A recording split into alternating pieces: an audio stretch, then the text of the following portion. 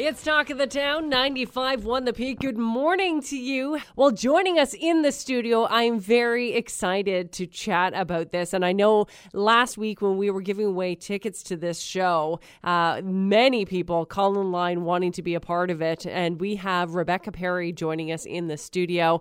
You may have seen her on many other performances, the Pony Sitters Club, Handmaid's Tale, but that's on a TV. Now we're bringing it into the theater at the Meaford Hall. Starting this evening is, of course, her show, Confessions of a Redhead, a Coffee Shop Girl.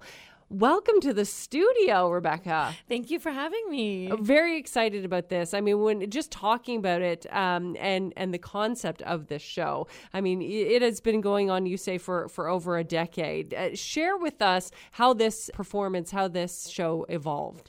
Absolutely. Well, it came to pass because, of course, like any graduate, you need to pay those student loans ASAP. So I got a job at a coffee shop while I was auditioning in Toronto for, stage, film, and TV. And I realized that, of course, there's a lot of quirky customers that come through a coffee shop.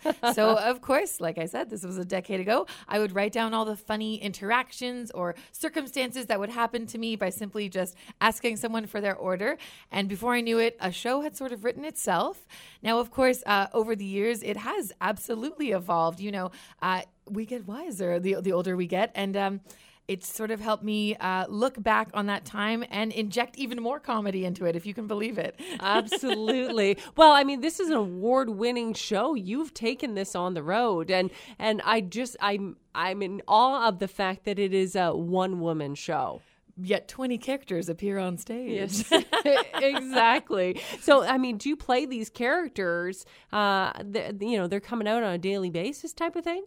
No, you know what? It's so funny. A lot of these characters sort of live in this moment in time where I was working at this coffee shop because they were sort of crucial to whether or not I was having a good day or whether I was laughing or not. Because, you get tired or over-caffeinated, under-caffeinated. So a lot of these characters are sort of based on people that I knew, with their permission, of course, even including, of course, we sort of chronicle a bit of a romance that happens at the coffee shop as well, which I can guarantee is quite comedic when there's only one person on stage talking to themselves.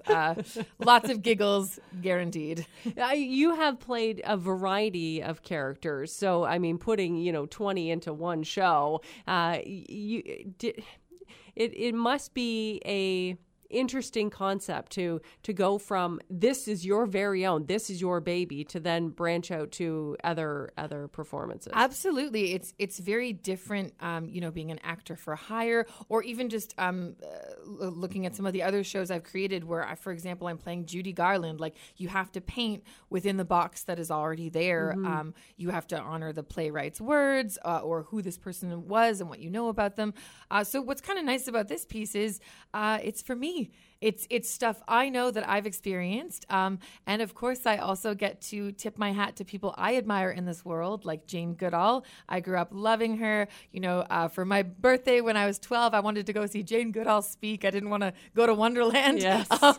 And so, of course, much like Jane Goodall, I sort of turned this coffee shop into a concrete jungle and like an anthropologist, talk about what kind of animals you might find in the coffee shop jungle. And who is this show for? Obviously, there's a lot of comedy. It's upbeat, but who should be attending it? To be honest, and it's even been said in reviews, it really is for ages 9 to 99. I've had like 3 generations of women show up to see this show, like Amazing. A daughter about to go off to college, a mother who's worried about her going to college, and a grandmother that's like, they all need to relax. Yeah. Maybe this will help.